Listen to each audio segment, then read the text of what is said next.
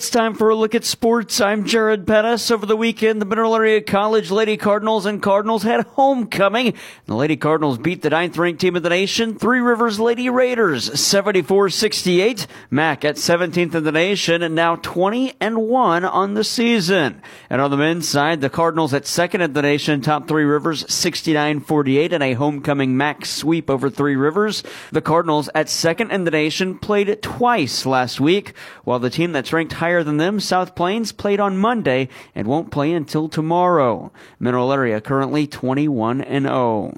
Coming up today on the local side, girls basketball from Fredericktown in a broadcast game as the Lady Blackcats host the Farmington Knights. Coverage on AM 1240 KFMO begins with pregame around 7 o'clock with tip-off at 7:30. The Central Lady Rebels are at home against Potosi, while St. Genevieve is on the road at North County in Bonne Terre. And on the small school side, Arcadia Valley has a chance to lock up the small school regular season crown. All they have to do is beat the Bismarck Lady Indians tonight. Kingston is at Valley Caledonia, and Valley Catholic host West County. At Independent Ball, St. Paul gets senior night tonight. The Lady Giants host Crystal City.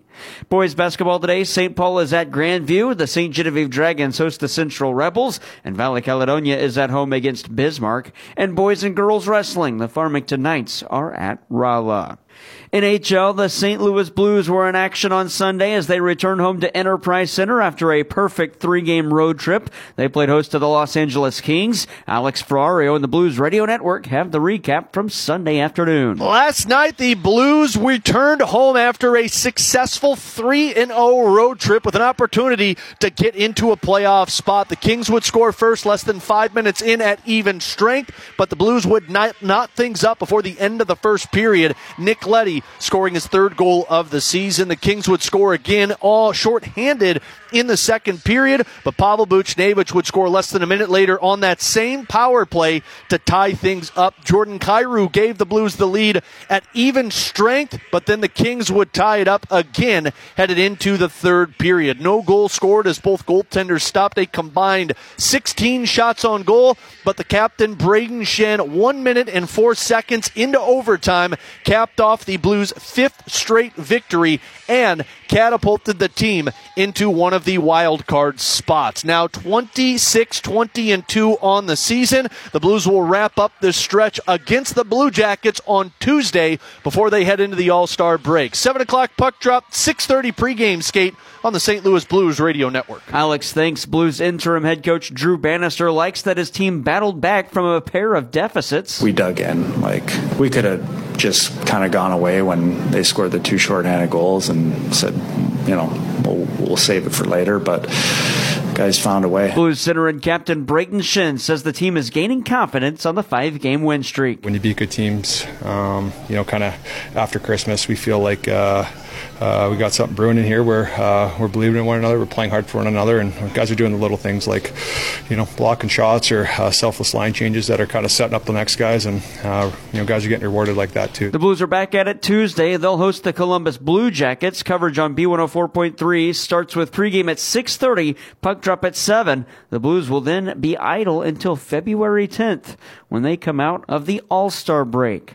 And NFL, the Kansas City Chiefs were victorious over the Baltimore Ravens in the AFC Championship game. The Chiefs win at 17-10, but the final nail in the coffin, this Lamar Jackson interception in the end zone as the Baltimore Ravens gave the ball away. Mitch Holthus, the voice of the Kansas City Chiefs, with the call. Jackson, quick snap again. Chiefs trying to push the pocket. Jackson throws deep middle for the end zone. Intercepted! Intercepted in the end zone! Intercepted by Deion Bush! Back-to-back turnovers in the end zone by the Baltimore Ravens. Deion Bush with the interception. The old Wiley special teams dude gets a pick, and Jackson makes a mistake throwing into the teeth of the Chiefs coverage. And Mitch Holthus with the final call as time expired in the AFC Championship game. 2 minutes remaining in the game, and the Ravens are out of timeouts.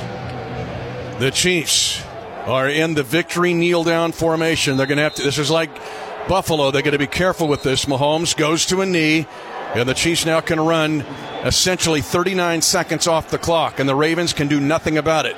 The clock is at 1:50 to go in the championship, and the Chiefs will have second down, but they are at the Ravens' 24-yard line. 17-10 Kansas City. A 32-yard pass on 3rd and 9 from Mahomes to Marquez Valdez-Scantling. And the Ravens fans are heading to the exits. But the story of this game in the second half, the Chiefs defense. A flip by Richie James Jr. That means this game is over! And you can doubt the Chiefs! You can dislike the Chiefs! You can disrespect the Chiefs! You're going to have to deal with the Chiefs being the AFC champions for the 4th time in 5 seasons! The Chiefs have the Lamar Hunt Trophy, and they're taking it to Vegas for Super Bowl 58. The Kansas City Chiefs are champions at the AFC, 17-10 over the Ravens. Chiefs tight end Travis Kelce breaks Jerry Rice's record for postseason receptions in the winter, and the Chiefs go for something that hasn't been done since 2004 and 2005, a Super Bowl repeat winner.